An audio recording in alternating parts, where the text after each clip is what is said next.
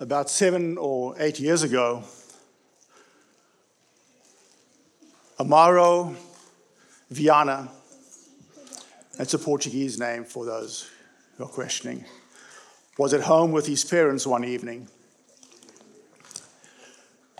when 3 young men in their late teens and early 20s broke into their house and bound them.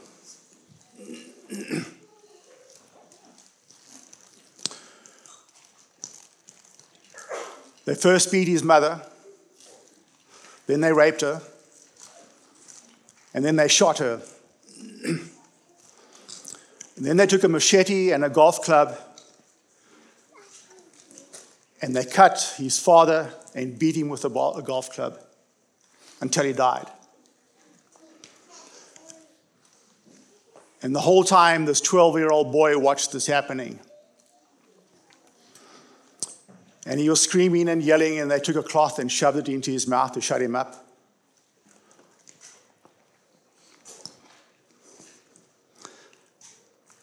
They then filled a bathtub with boiling water,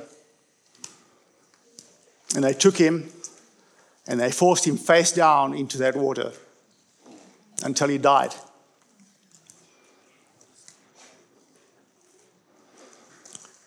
And still not satisfied, they took their family dog and cut his stomach open and left the house.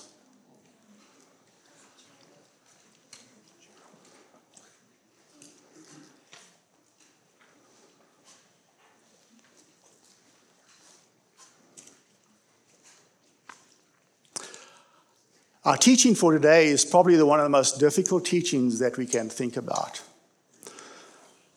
Something that Jesus told us to do and could be and appears to be impossible to do. Really, this teaching is a continuation of Greg's teaching from last week of forgiving our enemies, and this week is loving our enemies. This is for those people who are visitors. We are working through the Sermon on the Mount. And our teaching for today is Matthew 5, verses 43, 40, and 48. And it reads, "You have heard that it was said, 'Love your neighbor and hate your enemy.' But I tell you, love your enemies and pray for those who persecute you, that you may be children of your Father in heaven. He causes the sun to rise on the evil and the good, and sends rain on the righteous and the unrighteous. If you love those who love you, what reward will you get? Are not even the tax collectors doing that? And if you greet only your own people, what are you doing more than others? Do not even pagans do that?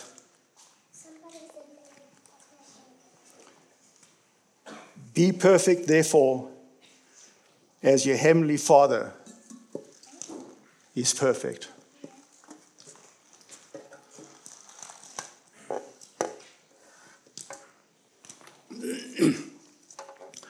So this passage actually brings up more questions than answers, and there's 2 really difficult verses in here for me. Verses 45, "that you may be children of your Father in heaven." So is this implying if I don't love my enemy, that I am not a child of God?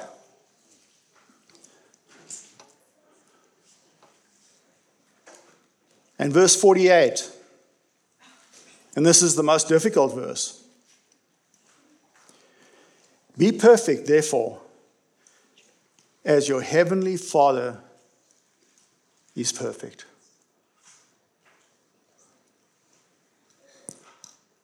I would say that is impossible. I would say that is extremely difficult to do.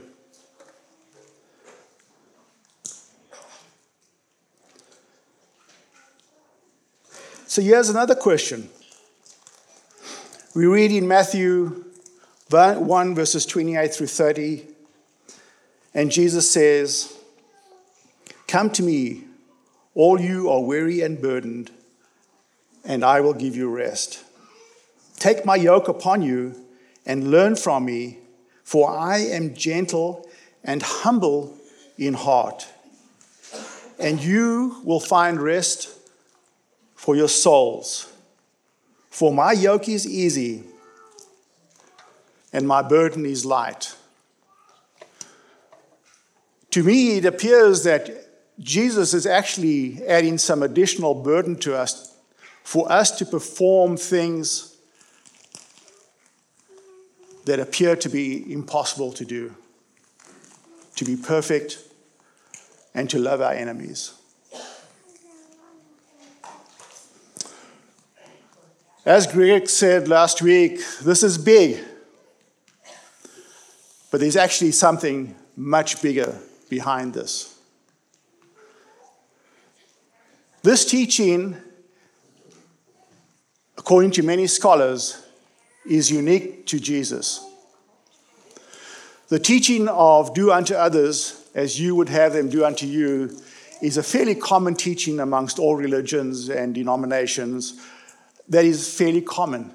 But to love your enemy goes beyond that and is even a far more difficult task to perform. And so is Jesus asking us to do the impossible, even when heinous things are done to us and our families.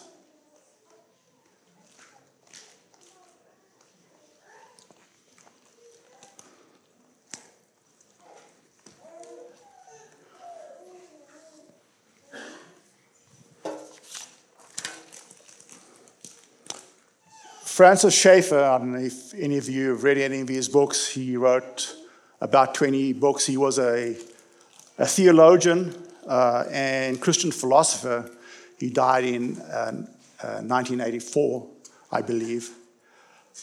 But there's 3 books that he's well known for. And the one is The God Who Is There. And then the second, there's a trilogy of books. The God Who Is There, Escape from Reason, He Is There, and He Is Not Silent. And in his book, The God Who Is There, he writes about the finite and the infinite man. And when I use the word man, I'm being gender neutral. Yeah, I'm talking about human beings, us as human beings, man. So the finite man is the man who believes that we are born into this world, we live our lives, and then we die, and things are done. End of story. The infinite man believes that we are born into this world, that we have purpose in this world, we die, and there's purpose beyond that. There's a life that is awaiting us even beyond our time on this earth. And of course, you know what I'm referring to. And he refers to one as the noble man. And the other one he refers to as the evil, and he doesn't use the word evil, he uses the word brutal, not brutal. Pardon? There we go, cruel man. I should look at my notes.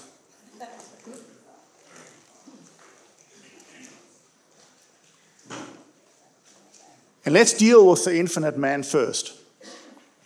So infinite man believes that there's no life beyond death, and that we cannot prove that God exists.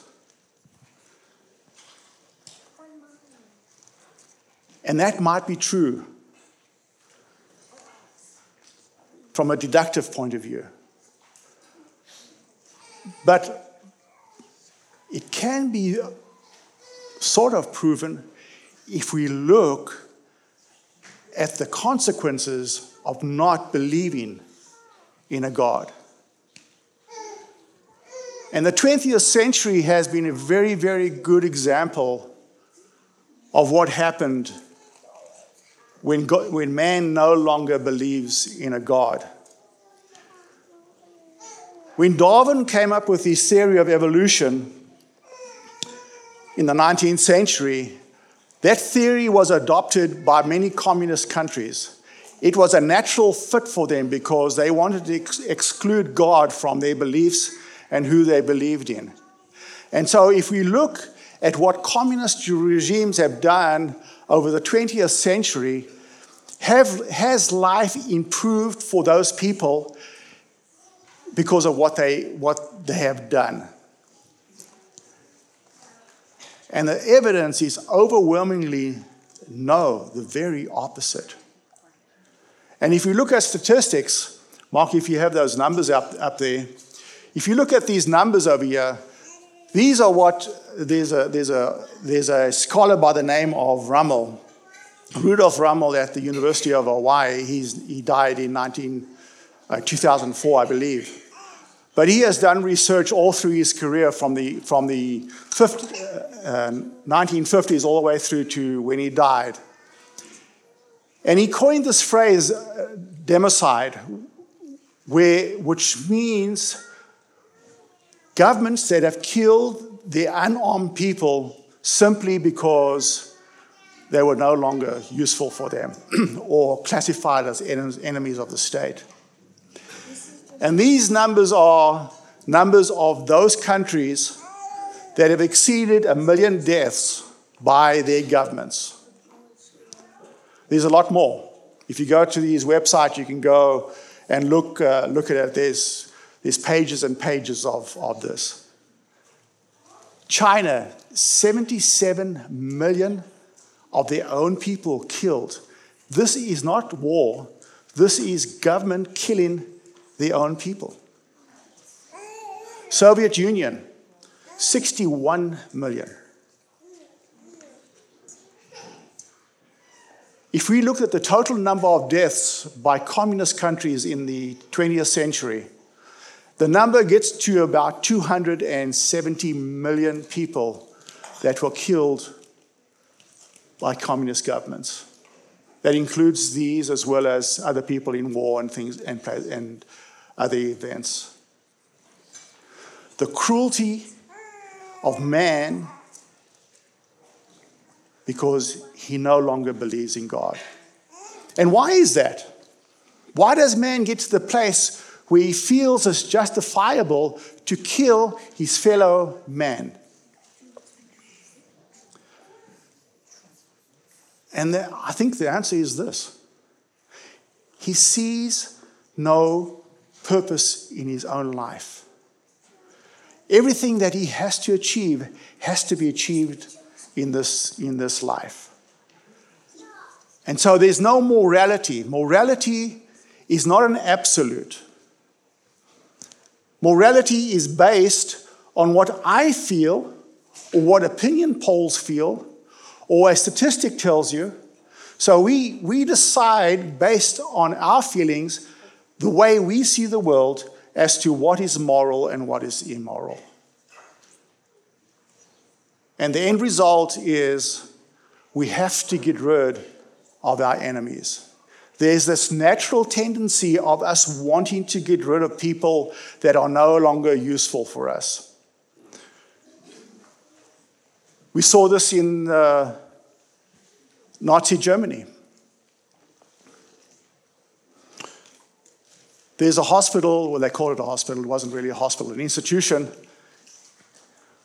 where the Nazi Germanies killed those people, their own people, because they considered them, their genes, imperfect and would destroy the gene pool of the country. And so they systematically, they killed about 70 people a day to total about 60,000 people that died. These people were either mentally challenged or physically challenged or some way. And the Germans believed that these people were a waste of energy. And if you're a waste of energy, you need to go. And so you're put to death.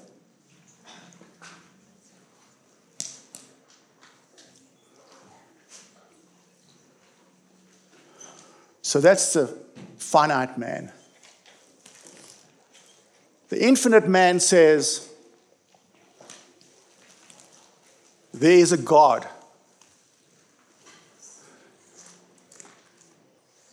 And God knows all truth.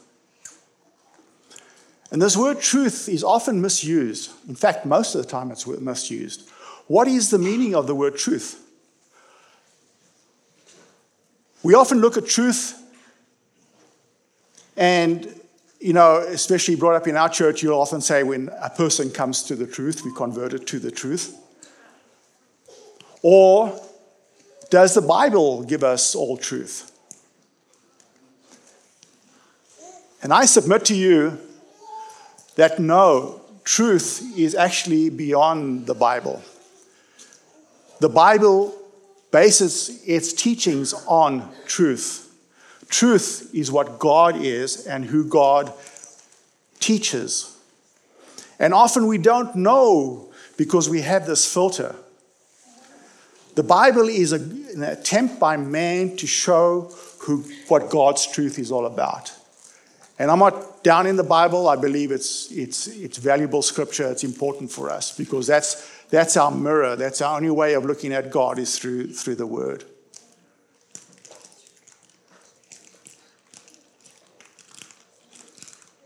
And when Jesus came to this world, he knew what truth is all about.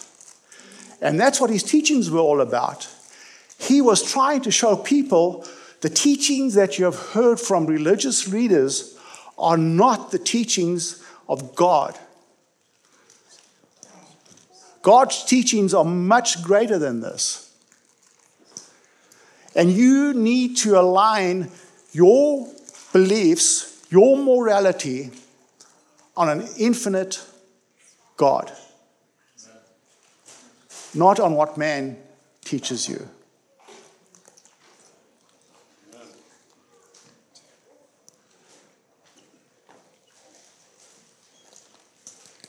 This came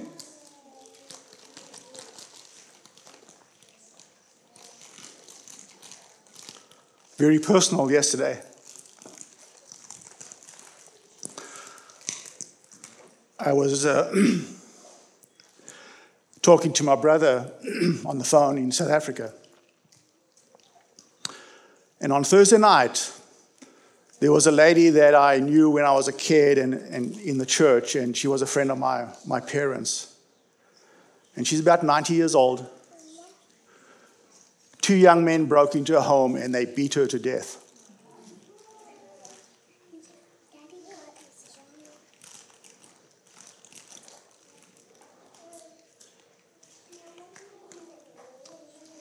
Her neighbor found her in a pool of blood, and she wasn't dead when they found her. They rushed her to hospital, but they weren't able to save her, and she died.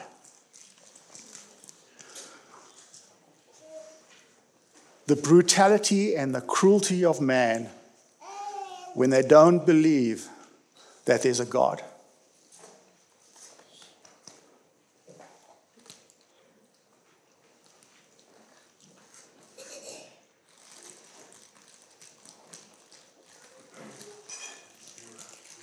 So we come back to our teachings of Christ.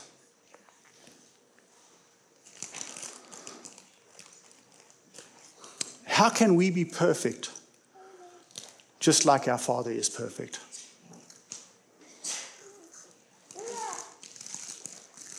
The truth is we cannot.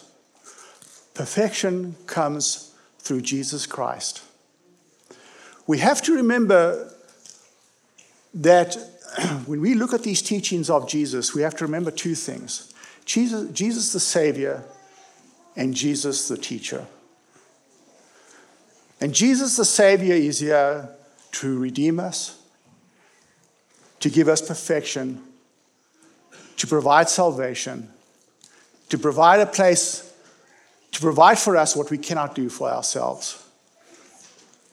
And there's nothing we can do for ourselves. Let's just make that real clear. There's nothing we can do for ourselves. Only Jesus can do it for us. And he provides perfection. And he provides perfection for my perfection before the Father. So that I can be perfect just like my Father is, because Jesus was perfect. And he stands in my place. The question is this: do I align my beliefs in universal truths, my morals in universal truths? Or do I align my morals on statistics or polls? You know, political polls nowadays are absolutely amazing. I mean, every time you read the news, is the latest poll shows this and this and this, and then you read it and say, well, maybe I'm wrong. Maybe you're not wrong. Maybe you're right. Maybe your morality needs to be absolute. Maybe your morality means that what Jesus taught and what God expects from us. Our alignment with him and not with man.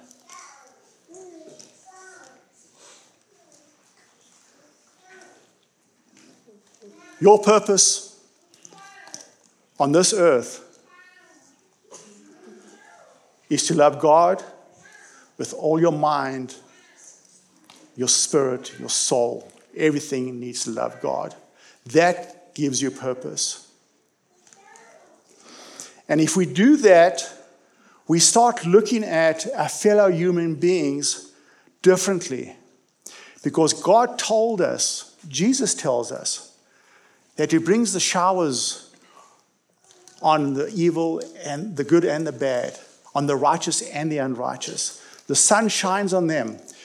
God is inclusive, man is exclusive. We want to exclude. You know, so if you bring this to a political, and I don't want to get into the politics here, but isn't it amazing how we always say, if we can get rid of, then things will improve, you know?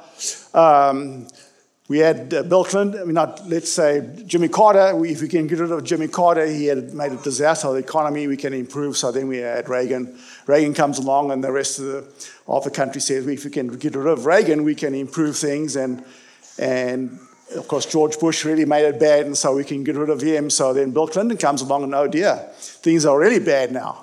And so if we can get rid of him, we can get another Bush back in power. And then we get Obama, and we can get Obama out, we can get Trump. And then Trump is just, if we can only get rid of Trump. Right? If we can only get rid of Saddam Hussein, how's that improved life for these people in these countries? That is not God's way. God's way is to be inclusive. God's way is for us to face our enemies and to love them, to pray for them.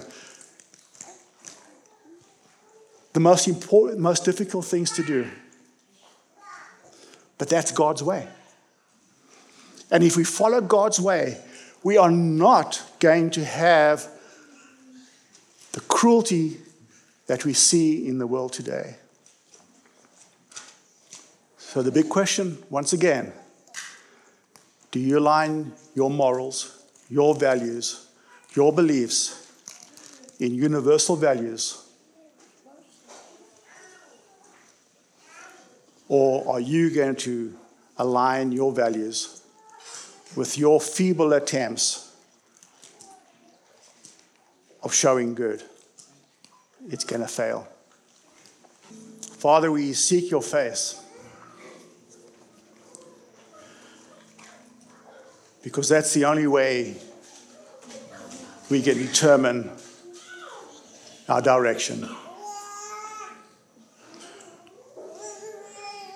We want to put our lives in your hands, our morals in alignment with yours. I pray, Lord, that you'll take our lives. Maybe we, as followers of Jesus, show the world what love is truly about. I pray in your loving name. Amen.